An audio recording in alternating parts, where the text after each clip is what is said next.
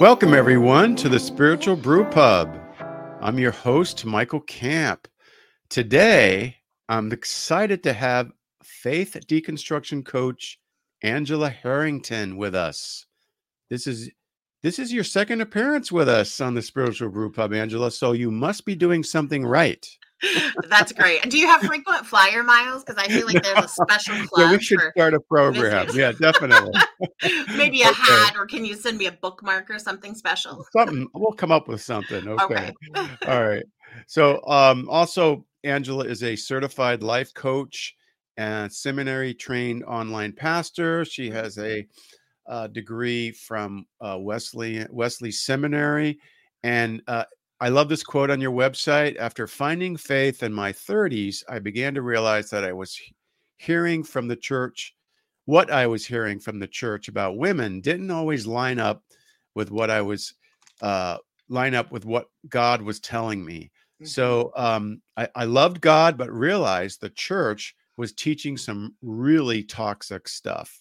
So lots of people relate to that. Angela helps people find healing from religious trauma through their releasing harmful beliefs.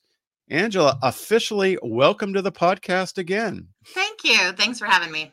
We always have Yep. such good conversations. Oh, great. We're going to have a great one today because you're coming out with a book. Yeah. And I'm really excited about it, as you are. Deconstructing your faith without losing yourself.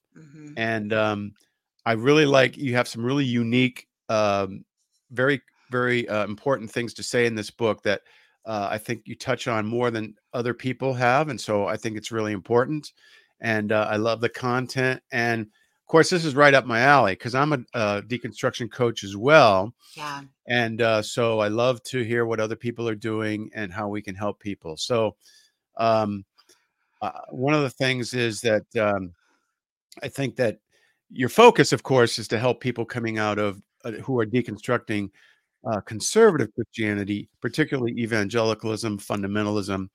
And we talked in May about this last year, but we're going to really do more of a deep dive today. And so, by the way, when is the book coming out? Let folks know. Yeah, so the book is currently in pre-order. You can order it on Amazon, Barnes & Noble, local bookstore. But February 20th is when it's actually available to ship out or to go on the bookshelves at the local stores. So it's available for pre-order, but it'll be out shipped on February 20th. So let's start off with, why did you want to write this book and what do you hope to accomplish? Yeah, I think the biggest motivation for writing this book was coming out of my work as a coach. Like you said, there's so many unique things in this book. I have always been an out of the box thinker, even when that gets me in trouble or means not fitting in. And so there's a little bit of like rebellious, like, okay, let's just be an out of the box thinker, right? Let's keep talking about these things. But the biggest motivation was just knowing that I, as a deconstruction coach, can't work with everyone. I can't, like, there's not enough bandwidth in the world to be able to talk to all the people and kind of nurture them through whatever season they're in. And so writing the book was my my way of getting the information out to more people, especially those who aren't ready to go into a coaching relationship or aren't ready to go into a therapy relationship even, and are just kind of wondering what's going on. That was really the big motivation. Right. I love writing. I've always loved writing. I love coaching. And so this is sort of like the writing and coaching had a baby, and that's where this book came from. Okay. There you go. All right. That sounds good. Let's also like set some foundations here. Sure. How do you define the term faith deconstruction? Yeah, I'm so glad you asked that because there are just limitless different definitions out there. And so when I'm talking about deconstruction, I'm talking about the examining of our belief system. I'm talking about a sifting and sorting, and just evaluating what feels sacred and holy and what doesn't. And that looks different for every single person. That's possibly the most frustrating thing about deconstruction is there's no A to Z. It's not Google Maps. You can't plug in your destination and follow all the steps because we're all starting in different places. So there is a lot of gray area in that definition, but that's intentional because it really honors where people are at, and rather than saying you have to be here to be in deconstruction. Right, right. And I think another thing to point out is that the term deconstruction, even though it's kind of a new term that's, being used about, deconstructing faith and Hmm. religion. I Hmm. mean, the whole concept of what it is has been around for a long time. Yeah, yeah. We touch on that in the book just ever so briefly because it Right, is not like something new and popular that people made up because they didn't want to be in the church. It's something that's deeply rooted in philosophy. It's rooted in this idea of taking big ideas and sort of, pulling them apart, teasing them out, and just going deeper and deeper and deeper. So there's a lot of right, curiosity there. right, And I think that's one of the big misconceptions about deconstruction from people who haven't experienced it. There's this idea that it's just wandering away, whereas those in deconstruction often describe it as trying to understand, and exploring and questioning, which is how right, you get to a healthy faith, whatever that looks like in the right. end. Exactly. It's Yeah. much healthier if you have the question, if you have the Right. permission and the space to wonder and Yeah. be curious. Yeah. And the permission in the space is really important because a lot of churches you might be able to ask questions, but they have to be safe questions, and you have to Right. accept their answer. And if you don't, Yeah, yeah, there's doubt and pushback. Right. uncertainty and questioning is all Right. welcome within a certain box. But as Exactly. soon Right. as you put one toe outside that box, a lot of times there's just no room. There's no Yeah, room for that's that. true. Yeah. So one of the points that you made in the beginning of the book I thought was really important. You said um, that you made 2 points, and basically the question I have for you is why is it important to clarify these 2 things? And the first thing was a deconstruction coach is not here to save your faith, protect the church, or convince you of a particular Christian faith. Hmm. But at the same time, uh, the coach is not there to abolish the church or lure you to abandon your faith altogether and have you embrace something outside Christianity or atheism. So those two things can be true at the same time. So Yeah. why is it important to clarify those two things? Yeah, I think it's really important because one of the hardest things about Christianity, and I would say any organized religion, is that there's a lot of instruction.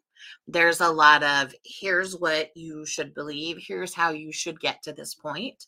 And the reason that coaching is so unique, is that if it's done well, the coach's goals, the coach's narrative, and the coach's agenda isn't actually what's centered in the conversation.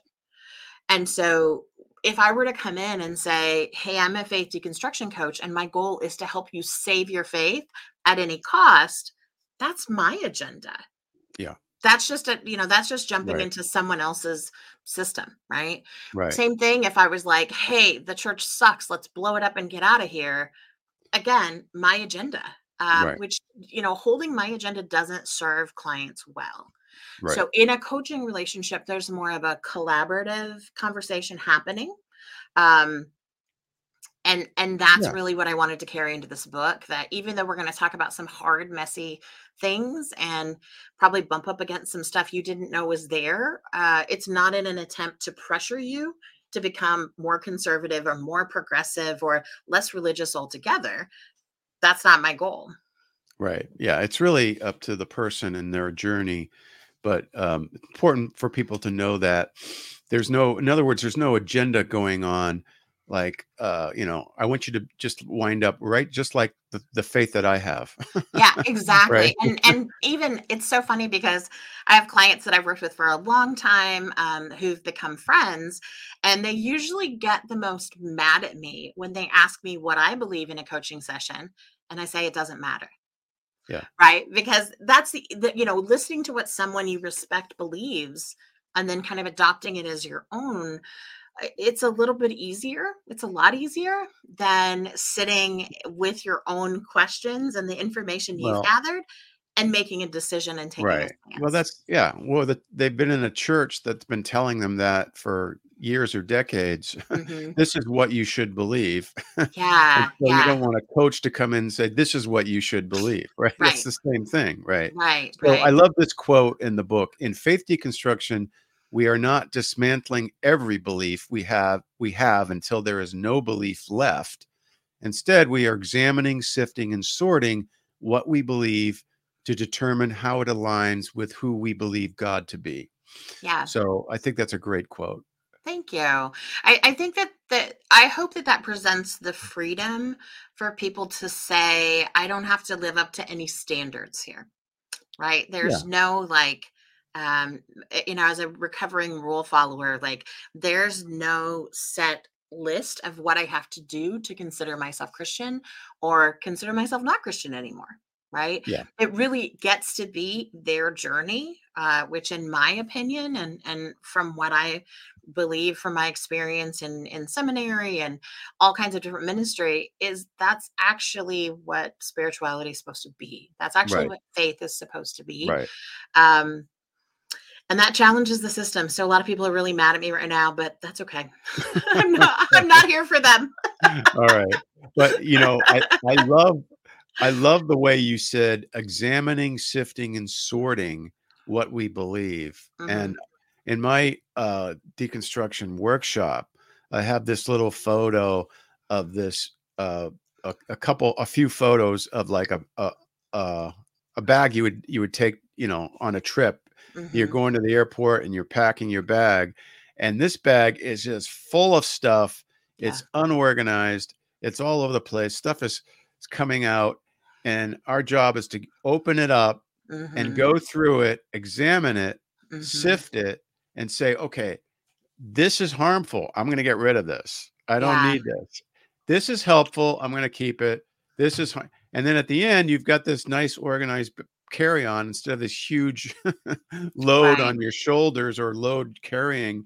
And I think that is what you're driving at when you say we are examining, sifting, and sorting, and then Yeah. coming up with something on our own. Yeah, I talk a lot about hoarders and the organization shows, and I think that's something a lot of people are familiar with, where they pull everything out and they lay it on a tarp, and then they start sifting it into different piles based on how valuable that is, or how how emotionally attached, how sacred that item feels, if we want to use some churchy language. And I think that that's what a lot of us have the ability to do. I will add the caveat that the more you are marginalized by the church, the more the church is actively harming you, the less space you have to do that sifting and sorting in the situation you're in right now. Right. So, I, as a white, married, hetero, cis, educated woman, have a lot of privilege, have a lot of space to be able to do that sifting and sorting within my community. I could sit in the pews and nobody would know the difference. But if I'm actively being harmed by the church, a lot of times you have to step back from the church to have enough safety to examine and sift and sort and kind of walk through all those Right. steps. It has to be in a safe space, or Yeah. you're pressured in some way. Yeah. Yeah, someone can't be looking over your shoulder and going, "Oh, that's a non-negotiable. You got to keep that in there." Right. Right. Right. Right. So, let's talk about um, some people claim, "Oh, deconstruction, it's just a trend. It's this new thing that's going on, and Hmm. don't, beware of it, etc." So, why is faith deconstruction, or let's say becoming an ex-evangelical or ex-evangelical, why is it not just the latest trend? Yeah. I think that perhaps the label is the latest trend. Mhm. But language shifts all the time, right? So Mhm. just because a name or a hashtag or something becomes trendy in the name doesn't mean the ideas or the process are new and just going to be here today, gone tomorrow kind of thing. And I think that's important because that's one of the largest arguments against deconstruction, again, from people who are outside who haven't experienced it, is that it's just something that people are making up for this season, and it has no roots in the Bible. It is not rooted in church history. It is just this cultural thing that people are doing because they want to rebel against the church, because they want to Yeah, leave, do right? their own thing, or Yeah, I'm it's gonna about a pick lack of accountability. It's right, about like, I'm just lazy. I don't I'm want to be held lazy. accountable, I right? just wanna sin. I'm tired of sin, Exactly. being told that, so I'm just gonna go out and do my own thing and Right. deconstruct, right. Right. No, And it's then those of us who are supporting people in deconstruction, yeah, we of course then become the heretics that are right. threatening Oh, the you're the church ones and that are threatening the encouraging them to faith. do that, right. Right. Right. So that's a good point. Yeah. What I'd add to that is that, deconstruction has been going on for centuries, Yeah. and it just hasn't been called deconstruction. It Yeah. is a new term, but in my historical content, I share how actually Jesus was deconstructing Second Temple Judaism, how Mhm. all throughout history, even the Bible critiques itself. There's prophets critiquing other parts of the Torah and Right. deconstructing things like sacrificial religion, etc. So it's just, the concept has been around and the experience that people have has been around forever. Right. It's just that's the term that our, I don't know, generation came up with in the last 10 years or whatever. When I first started it was not called deconstruction. Right. I think we call it a faith shift or something. I forgot, Sure. Sure. different terms. So that's the trendy thing, is like you said, just the name, not Yeah. the the content underneath and what's going on underneath. Absolutely. And there's a push for people who are doubting, questioning, kind of in this deconstruction space. There's a push for people to move away from that individual exploration, that trying to understand what I believe, towards let's reform the church. Let's call it a reformation. I was actually listening to a really unhealthy podcast a little earlier, an interview, kind of doing some homework. And there was this thing of like, okay, well, have your doubts, but don't call it deconstruction, because deconstruction is actually deconversion.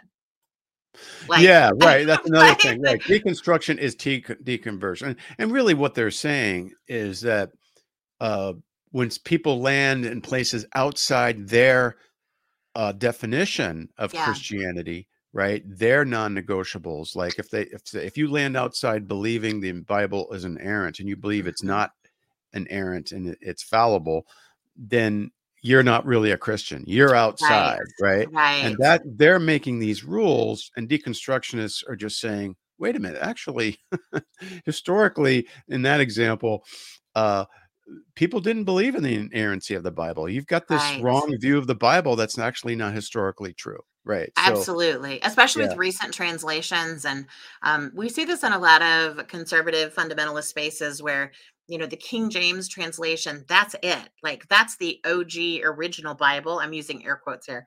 That's the original text, and that is what's infallible.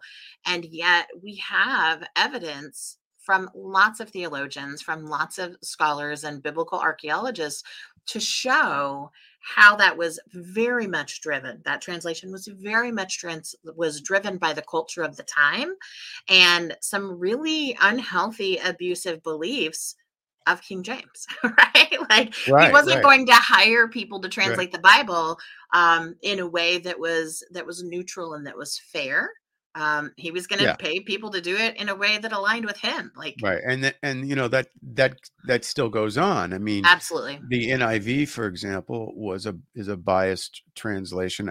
In my opinion, when you unpack it, because mostly evangelicals were the translators, and they had, Mhm. a certain interpretation of the Bible that they wanted to keep. So Right. you can find translations. There's no perfect translation.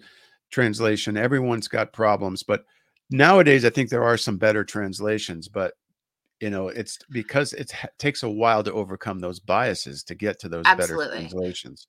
Yeah, So and that's why you kind of the challenging the hierarchy and racism and decolonizing our faith is so important, because the majority of translations have been done by white, politically and religiously conservative males. right, yeah, Right, and that doesn't mean that those voices are invaluable, but what it means is that that translation is incomplete. And even if you bring someone like me to the table, if you bring a white educated female to the table, well, cool, that adds a little bit of different context. But what about people of color? What about indigenous people? What about people from countries where they were colonized and were treated as they were really exploited? Right. Are we bringing their voices to the table? Yeah, I know.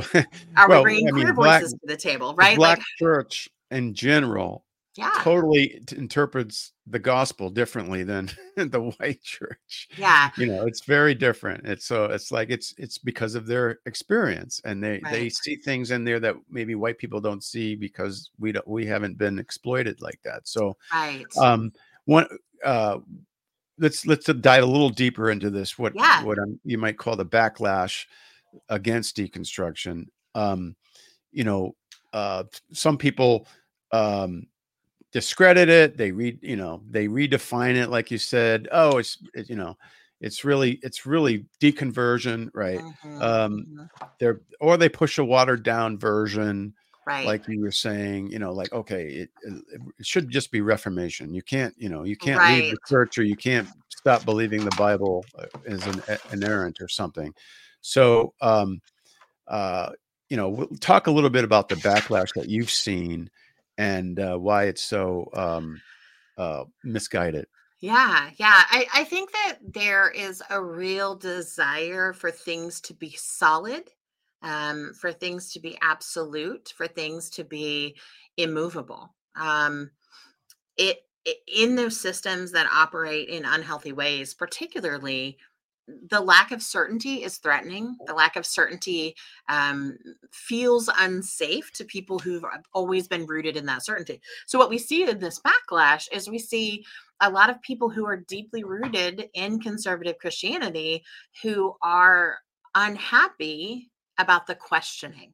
And again, what's being presented is you're just a heretic, you're just wandering away. It's really just a lack of faith, and what you should be doing is doubling down on what we're teaching over here. Yes, right. Right, Yeah. right. The cure to the illness of doubt, if you want to look at it that way, is doing more of what you've already been doing, just trying harder. And I think what people who really are aggressively attacking people and trying to defend the church don't understand is that deconstruction isn't actually about attacking the church. Deconstructing is an individual trying to figure out what they believe and saying, yes, this is what I've learned in those environments. Is it possible that there's other things? I don't know. It's a really humble posture. And I think that's what gets missed, right? It's not an ego driven, I want to believe what I want to believe, and like here I am to steamroll everybody.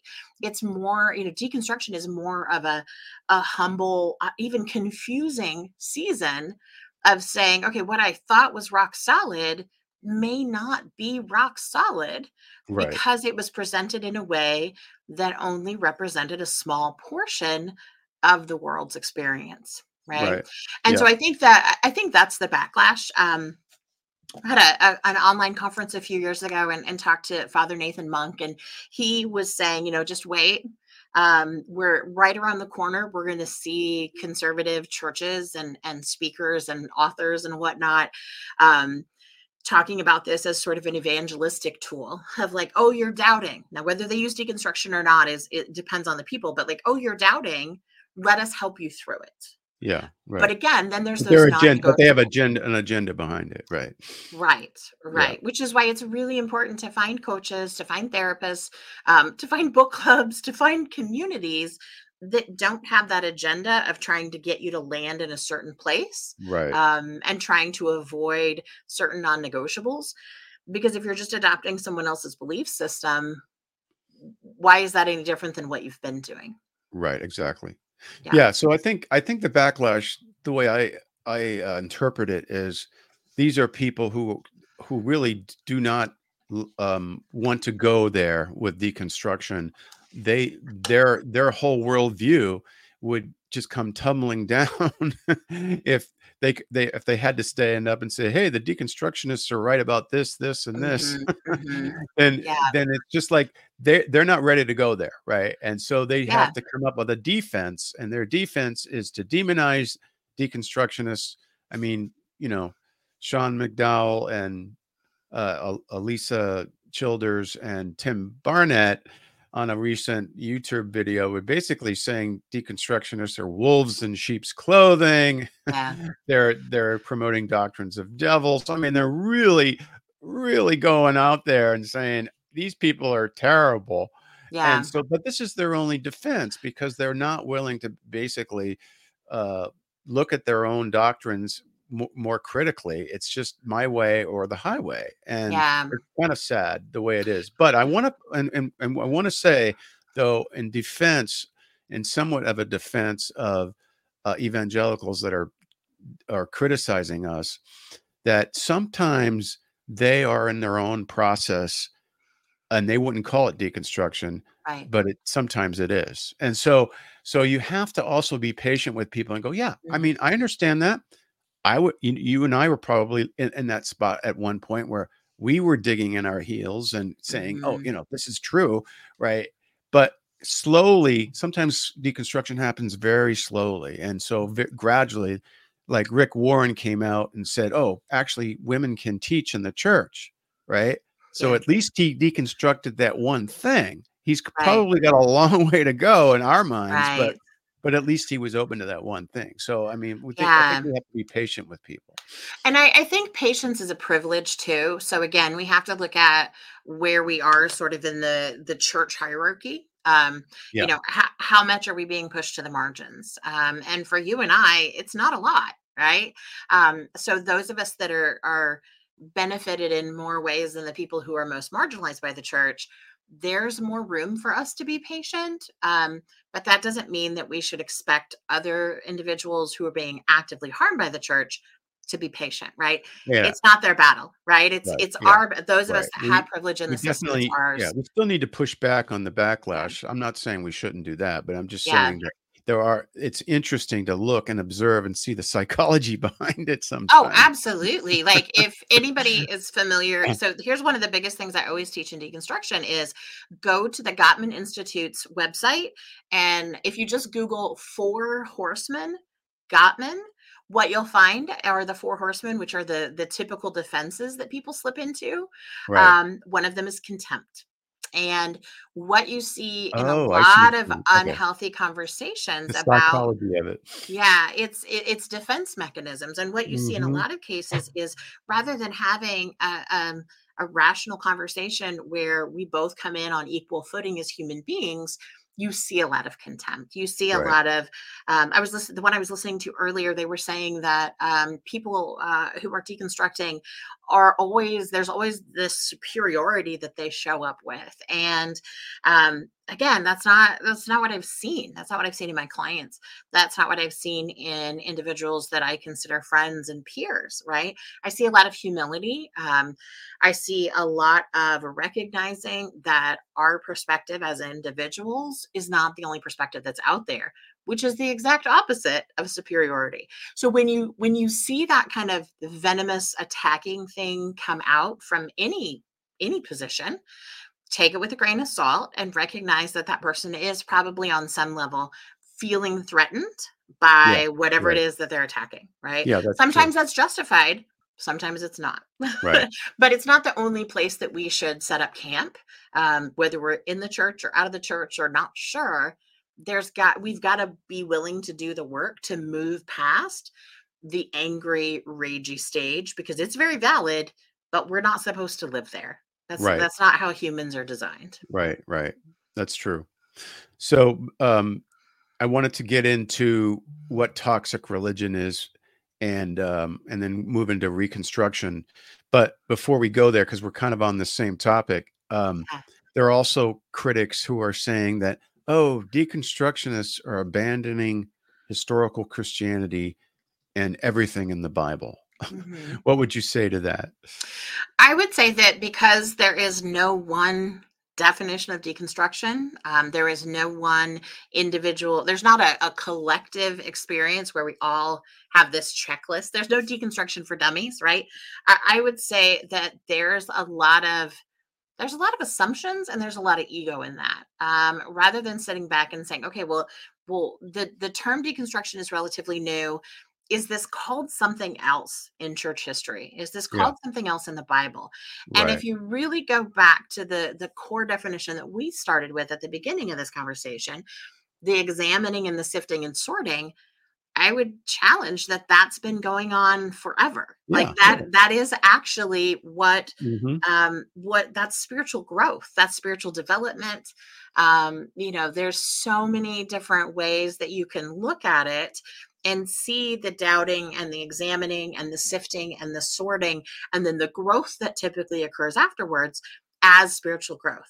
But if you're locked into this, well, let's just be real. If you're locked into this apologetics posture of the faith, the church have to be defended, then you're walking around in a defensive posture, and nobody else's perspective or experience or expertise is ever going to be good enough because that's not what you're looking for.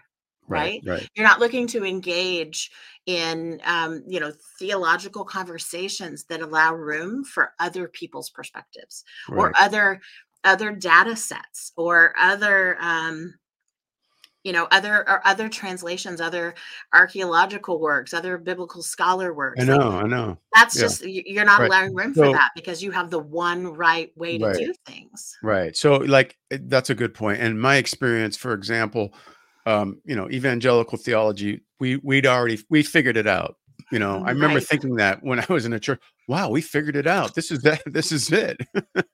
And then when I started deconstructing, you're realizing, wait a minute, Eastern Christianity is almost totally different than Right. Western Christianity. The Eastern Orthodox, some of the Eastern streams throughout history, they don't believe the same things that we believe about Right. atonement and the Bible, and you know in the doctrine of hell. Universalism Yeah. was prevalent, was the prevailing view for hundreds of years, Right. and so these kinds of facts they just want to ignore, and then just think, well, no, we've already figured it out. We've got what historical Christianity is, and they don't want to look outside that. But that's just very Yeah. unhealthy. And I think that what's so hard about this is that I don't think that the majority of people who are kind of in that posture you're describing are doing it maliciously. I don't think that there's an intent to harm. I think there are some voices who have quite a bit of power in the system that are just aggressively defending their own power. But as a whole, the people Yeah. that we Your used to average go to church person. with, right? Yeah. Your average Right. person, Yeah. a lot of them are very concerned that anybody in deconstruction is going to go to hell, Yeah. and Right. probably take their loved ones with them, right? I know, and that's the part of the programming and the brainwashing in my mind that's been going on in their life and their faith, in their, faith Mhm, tradition, is that, mhm. "Oh, this is true. That if you don't believe the way I do, you're going to hell." And they're just very sincere about that, and they're Right, trapped in this fear-based faith. So right. they're not willing to question it yet. Maybe hopefully they will in the future, Yeah. but that's so true. It's like, but I always also say that some people, they really should know better. And Oh, absolutely. Right, right, absolutely. And I think the key to really working through this, and kind of evaluating what we should be listening to and what we shouldn't be listening to, is that it really depends on where you're at. Right? It yeah, depends on where you're at in your journey. Like we talked about earlier, if you're in a place that is not safe, then it's, maybe listening to the critics and allowing that to seep in and guide your decisions may not be the best option, right? yeah, Like, take a beat, catch your breath, find some safety, do whatever recovery that you need to do, and then do a deeper dive into theology, right? Like, the right, theology is not going anywhere. right, The even if you were to take all of the other world religions off the table, okay, and just look at the variety that we have in Christianity, especially in countries that have not been colonized. That's hmm, important, right? yeah, Um, there is such a it's just such a diverse experience, that even if you're terrified of losing your faith, there's a lot of different directions you can go within Christianity that don't line up with a lot of the toxicity Oh, that we see. absolutely. Yeah, I Yeah, mean, it yeah, really. it's like I was saying, the Eastern theologies, for example, I don't know, Quakerism is very different, and the Moravians were Right. different. Right. All these Exactly. right, all these other streams, Yeah. even within Western Christianity, but, um, okay, let's pivot a little bit. Sure. What is how do you define toxic religion, and give us some examples? Yeah. So a lot of people talk about trauma. Okay. And religious trauma is absolutely a thing. It's not just people getting their feelings hurt. It doesn't just happen in cults, although it's really done pretty thoroughly there, right? So when we talk about what we're working through in my coaching relationships in the book and conversations like this, toxic religion is religion that's doing harm, and more specifically religion that's doing harm and saying that that's God's will, Yeah. right? So for example, if you go back several decades, post Civil War, right around the time that the Jim Crow laws were being rolled out and those kind of things, what you see is a very, very large segment of the church teaching that enslaving people was actually sanctifying them. Mhm. We see the same thing with genocide of indigenous people. Enslaving them, forcing conversions, even harming them. um, that was actually to save them from their lack of belief. Okay, that's a really extreme example. Right. But at the time, the churches here in the US were driving and funding and taking active roles in those horrific acts. Okay, that's an example of toxicity. That's an example of toxic religion where Mhm. we're harming people and saying that we're justified, and even going one step further and saying it's good for them. Like this is me being a shepherd. It's good for them, um, rather than recognizing their humanity and treating them in equitable ways. So when you get to the modern day church and we talk about toxic religion, a lot of times it's still rooted in that. It's still rooted in racism. It's still rooted in colonialism, because the U.S. church, and even what came over from England, that was rooted and funded by the enslavement of other people. Mhm. So when we see these, really old churches on the East Coast, most of them were funded by slavers, right? So for us to say toxic religion doesn't exist anymore is just a really ignorant stance. And so when we talk about toxic religion, it's a big bucket of a whole bunch of different things. But the bottom line is the harm that it's doing and how that is connected to your sanctification, how that is connected to your eternal soul, how that's connected to whether or not God's really mad at you, right? Like even Right. those things, whether you're allowed in community, whether you're allowed to lead that community, all those things are tied to these individual acts or these, you know, check boxes that you tick, to show that you're in line with whatever the doctrine of that particular church or denomination is. Right. So give us specific modern examples. Like you mentioned, how they look at themselves. You mentioned like women are often have Yeah. toxic beliefs thrown at them. Give us some specific examples. Yeah, I think the one that's on everybody's mind because we're creeping into election season is Christian nationalism. Hmm. Christian nationalism is just white supremacy. It just is. Like, it's this idea that God is for America and we're the chosen, blah, blah, blah. And like anything that says that's not true is an attack on God and an attack on our country, right? And what that's an example of is the marriage of Christianity and power. Hmm. And what we see is that the more those two are in bed with each other, the further and further and further we get from the ancient religion, what we see in the Bible all the way back, right? But you could also see in the Bible that type of corruption. Um, so when we talk about Christian nationalism, is there a flag on your stage, right? Like, when you're worshiping, are you worshiping the country, and this idea that we're all pulling ourselves up by our bootstraps, and the only thing it takes to succeed here is a strong back and a bunch of faith, and everybody has the same opportunity, and immigrants are here to murder and kill us, and there's no racism anymore, we're a great country, like all those things are wrapped up in that Christian nationalism. Homophobia, transphobia, those things are also wrapped up in Christian nationalism. Pro-life stances. If you just go back and you kind of look at the core of each of those issues, what you'll see is that the moment they became politicized, the moment that the person or group politicized them, gained more power. Yeah. Yeah, we've seen a Well, lot of people get to the White House on that, yeah, and that's toxic religion. I know. Well, and it goes way back. Basically, the statement, we were founded as a Christian nation. We've got to get our Christian values back. We're being Yeah. taken over by the liberals, right? And it's when you look at history, you read the history of our country, you go, wait a minute. This is, and I don't mean Yeah. selective history, because Right. you can selectively, quote someone and go, see. But if you look at it in context, if you look at all the voices, you go, wait a minute, we were not founded as a Christian nation.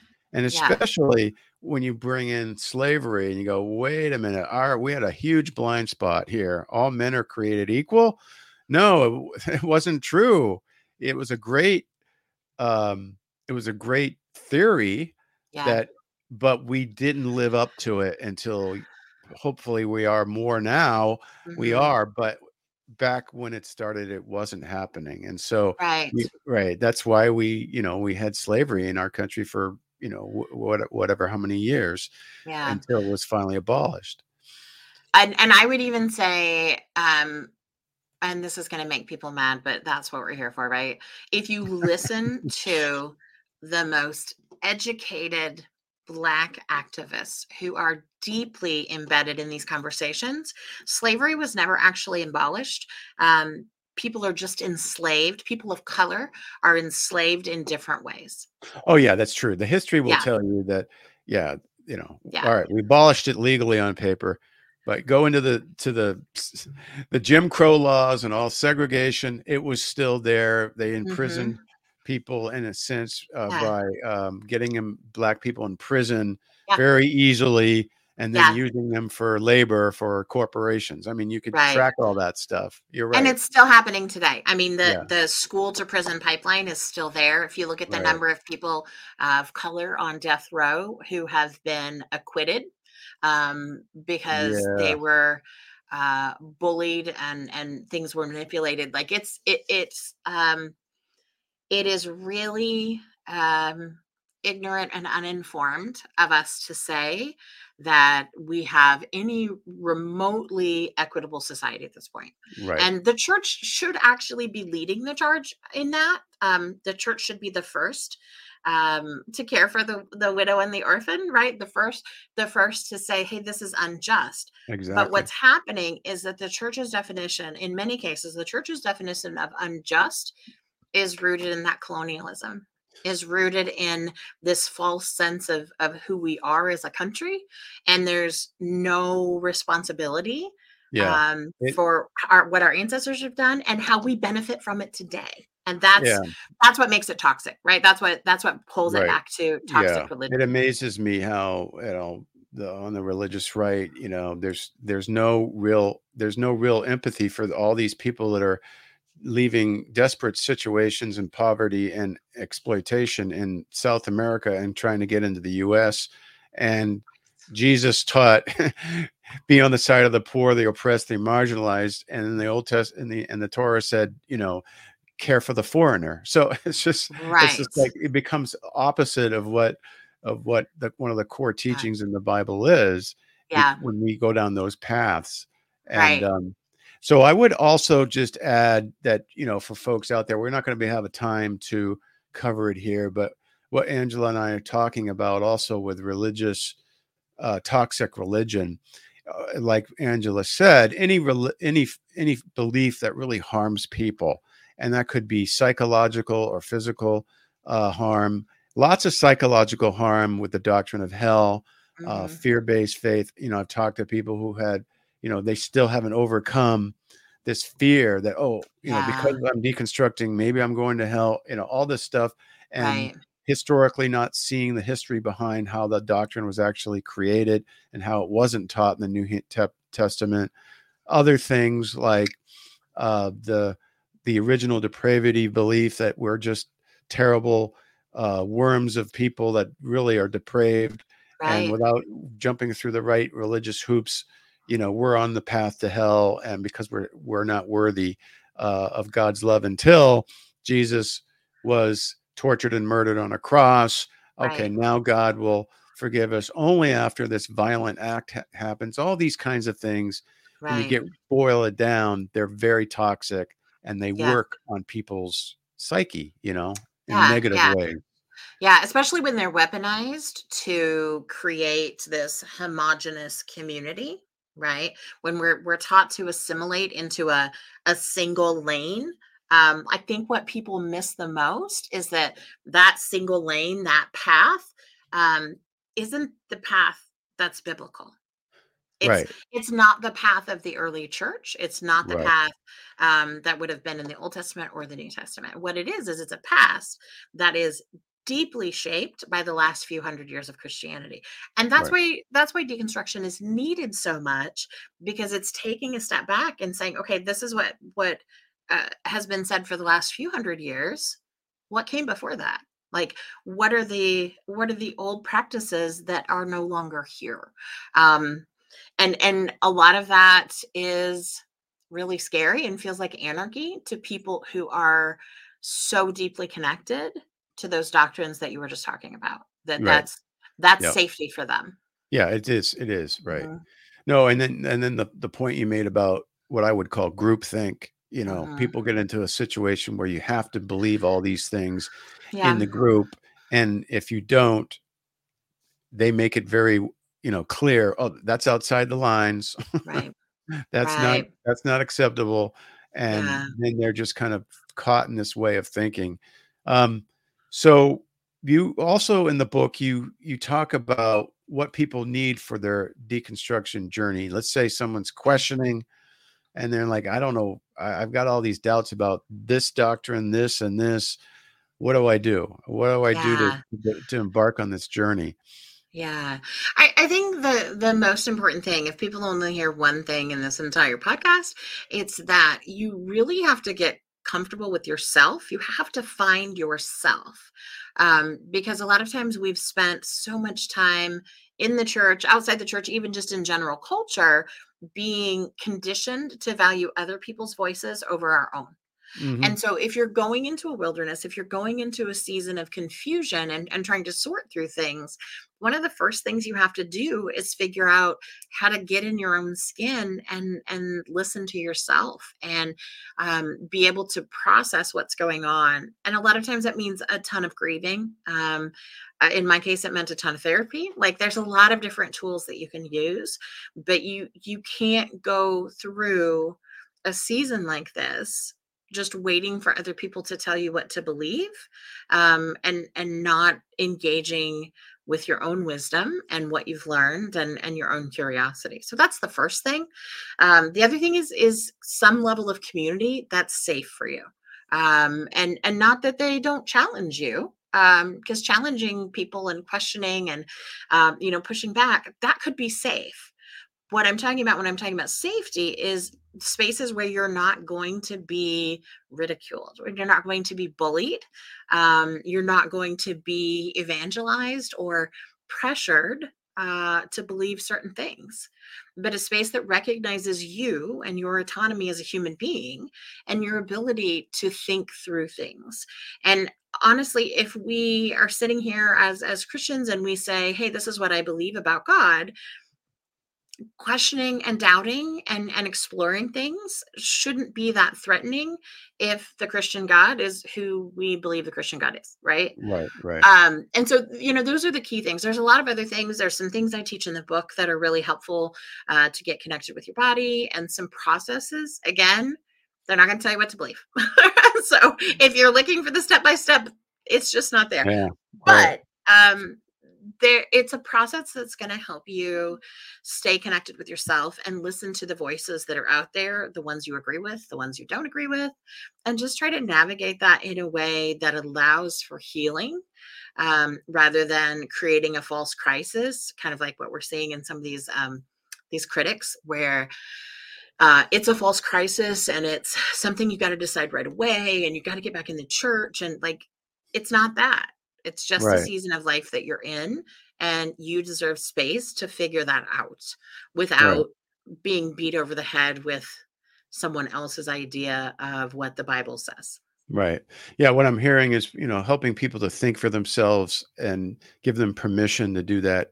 And a lot of people are caught up in fear. They don't want to Mhm. go down this road because they're afraid of falling away and Mhm. losing their faith and all these things. And as a deconstruction coach, you can say, look, tons of people have done this and they haven't lost their faith. Okay.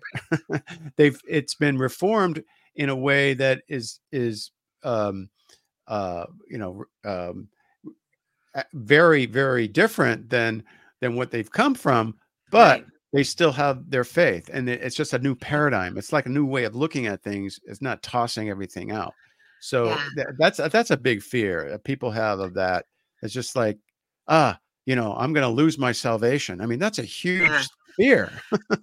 Yeah, and to be honest, if the fear is that someone is going to toss everything out and deconvert from Christianity, was it actually a faith? I mean, was it actually their faith to begin with, Yeah, or was it something that was decided and laid out by other people? right. Um, I personally believe that um, deeply rooted spiritual beliefs stand up to criticism and stand up to Yeah, challenge, exactly. and we talk. One of the examples I use in the book is I talk about fortified faith, Hmm. and especially in the apologetics, you see this fortified faith of like, this is where the cathedral is built, this is where it's going to be forever, and movement is not welcome there. What we're really saying is, if you go back through church history and you go back through the Bible, does a rigid authoritarian faith actually honor what was there? And that's kind of the heady part. There's a lot more to it than just the heady part. But for people who are sitting on the fence and saying, I don't really understand this, what does it actually mean? There is there is a heady part to it. There's a part of trying to figure things out, but you can't. It's really hard to make decisions from a heady part when you're actively being harmed and you're actively in traumatic abusive situations. So that's why we take a step back, um, and learn how to get out of our fight flight mode, so that we then have the space to evaluate those heady things with all of our brain and all of our Oh yeah, body. Yeah. right. No, that makes sense because a lot of people have to leave the church to really deconstruct. They can't. They just got to stop attending, maybe, or control it a little bit more because they're Mhm. hearing all these conflicting things and they're still getting harmed or they're still, being confused and they don't know what to do. They have to Right. get to a point where they can feel safe, they can think for themselves, Right. and they don't have this thing lit over their head like, oh, you're going down the wrong path, but Right. you decide, but have some comfort that this is not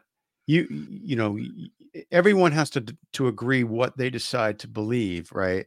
Right. And if you decide I'm not going to give up some of these things, you that's fine. You make up your own Mhm. mind. It's just Mhm. look at the things that you think are harmful, right? Deconstruct them and just see if maybe they're actually maybe evangelical theology, it really isn't that historical in this area, in this area, in this area. Maybe something more historical more historical Christianity is over here, and you haven't even thought about it, right? So you have Right. to kind of get out of that paradigm. It has to be a paradigm shift, really, because you're Um, stuck in this box and you're thinking this one way. yeah. And there a lot of times there's an inner conflict. There's this sense of I can't put my finger on it, but there's some sort of dissonance. What's going on here? And I Yeah, think that's why we're seeing such a surge in coaches and books and pro and against and all of that, because a lot of in 2020 a lot of people couldn't go to church, and there was this strange thing that happened where a lot of my clients were like, I haven't been to church in months, why do I feel better? Right, yeah, like right, that exactly. doesn't make Right, sense. And it's not like, hey, I'm yeah, running around sinning and I don't feel guilty. right, It's like, right, no, at that point, a lot of people still had a very strong faith. And they were just kind of yeah, looking around and saying, what the heck is going on? This is the middle of right, a pandemic. It's very stressful. I'm not physically in my community. Why do I feel better? Why do I feel right. safer? Why do I feel more connected to God than ever? And that Exactly. was the red flag for a lot of people, especially people like me and you who have a ton of privilege in that system, and we weren't being pushed out to the margins, right? We were pretty comfortable and maybe not so aware of how we benefited from that harm. Um, it, it took a lot. It takes a lot to get people with privilege into a posture of deconstruction because the system benefits us. So Right, I think you're right, absolutely right. I think there's a lot of shifting that we're seeing now. I think a lot of conservatives, religiously conservative and sometimes politically conservative people, just thought that everybody would come back to church. And it's hitting the numbers, right? So the attendance isn't there. Pew Research is putting out reports talking about the nuns, and it's hitting the offerings. It's just, it's shifting things. And that's what gets the attention of people who have power in the system. When no, it yeah, starts to shift and it's out of their control, right, now it's time for them to do sermons and declare war on right. deconstruction and have books that teach how to battle it. Yeah, no, that makes sense. Because that was going on before, but with COVID, it just exacerbated everything, Exactly. um, much more. So it also reminds me, people who are attacking deconstruction. A lot of times, these people, their whole careers, and I was like this. I was a professional missionary. Okay, Hmm. your whole Hmm. career is like, if you're a pastor, or if you're in some denomination, or if you're a professional Christian, right, evangelical Christian, and when someone's deconstructing the faith, you're like, wait a minute, this is what I've been doing for decades, right? Right. This is a real personal attack on me. So Right. it sounds, that's the way they interpret it. It's not, but it's like, man, if I start deconstructing as a pastor, Right. my church denomination might fire me. My board of my church might fire me. Yeah. Yeah. And I have a lot of clients. You may also, a lot of Right. coaches I talk to in this space have a lot of clients that are in those leadership positions, Right. which means they don't have the ability to have these honest conversations without fear of losing their job, or, potentially even losing their spouse or their children.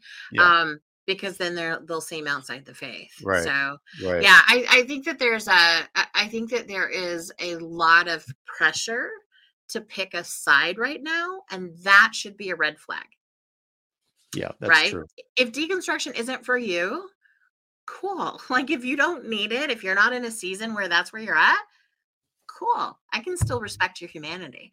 But if you're saying that people in deconstruction are attacking the church, and you're prioritizing the structure of the church, which again, modern day church is not ancient church. That's not what it looked like. But if you're protecting that and saying this is what's under attack when it's actually not, that's idolatry. And so what happens is specific doctrines, specific structures, those become idols that are being defended by people who are claiming to be victims of those of us out here in the deconstruction space.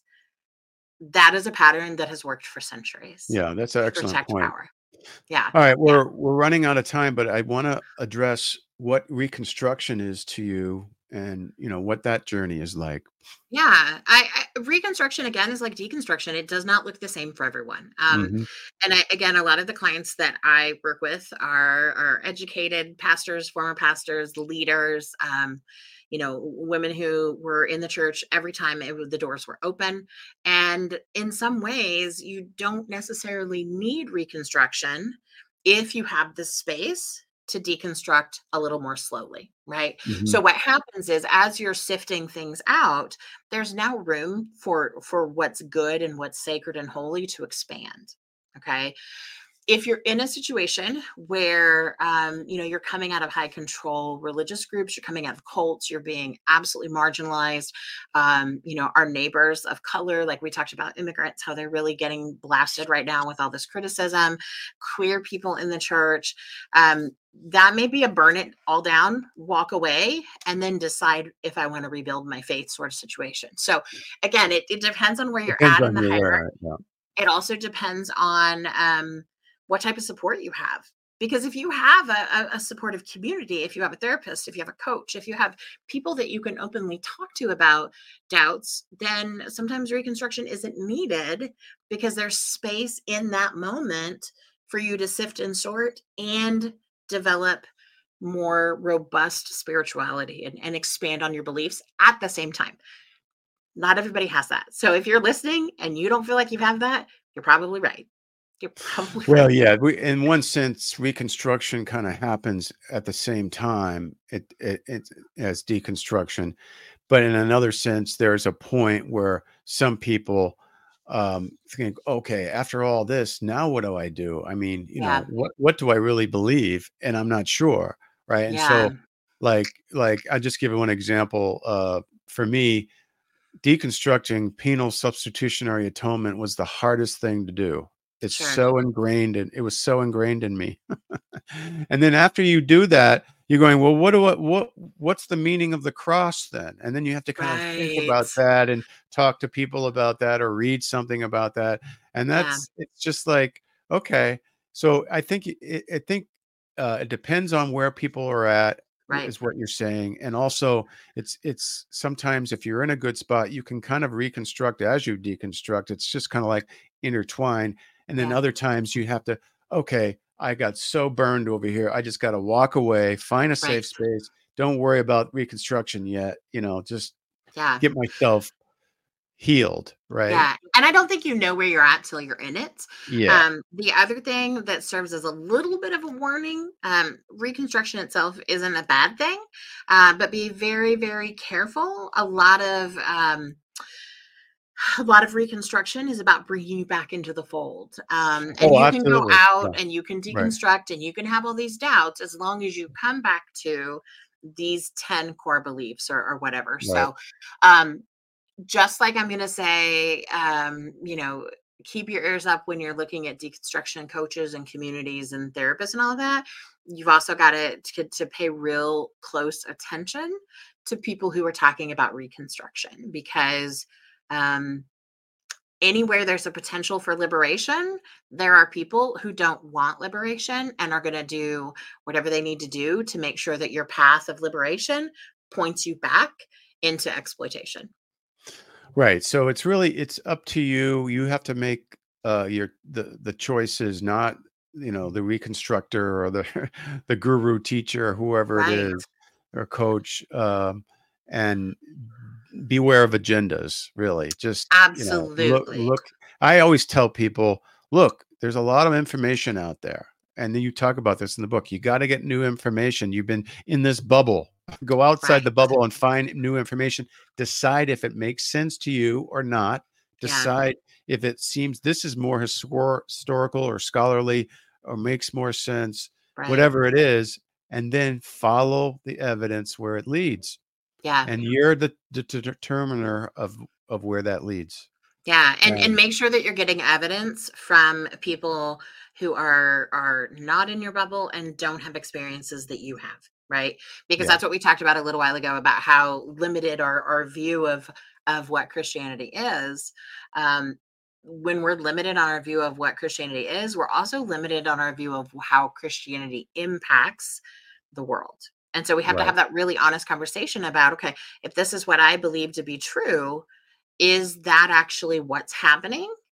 Or have I just been reading the sales brochures, and aren't Exactly. actually living in the post-sale Right. reality Right. of what fruit we're producing, right? To go biblical, like okay, so you'll know what's holy by the fruit that it produces. Right. Is it What's the producing fruit we're fruit? Is it producing? really right? Exactly. Is it still harmful in some way? Yeah, Or is it really healthy? Yeah. right, Okay, well, exactly. this has been a great conversation, Angela. We've run out of time. So, folks, check out Angela's book, um, Deconstructing Your Faith Without Losing Yourself. I hope the cover didn't change. Oh, it's the same. Okay. So I actually, yeah, this is the first official copy. It doesn't say Yeah. advanced reader copy. So yeah, this just came in over the holidays, and so I'm keeping this close because The it cover's the feels same. very The, real. the cover Yeah. will be the same. Okay. All right. Yeah, Good. this is the same version that we shipped off to Amazon. We shipped a whole bunch All to them right. a couple weeks ago. So, So, right. So, it's going to be available February 20th, but you can mhm, go on Amazon and order it now, pre-order it. So, thanks yeah. again, Angela, for joining us. I'll put all this information in the show notes. Do you have a website that we can put up there too? Yeah, it's angelajharrington.com. There's even a little button at the top where you can get to the book information. And yeah, we love the big stores, but there's also a link where you can search for your local mom and pop shop. And I'll just be honest, if it's not in your budget right now, go to your local library, give them a call. They have a budget for ordering things, and I don't care how you get it. I just hope that you get it and it brings you a little bit of encouragement and hope that you're going to be okay, no matter what Yeah, that looks that's like. great. You're Right. going to be okay. And there's also you also have a faith deconstruction cafe that I do. will a community that people can tap into. So we'll put that in the show notes as well. So, okay, folks, it's time to sign off now. Check out Angela's content; it's really valuable. And until next time, enjoy responsibly.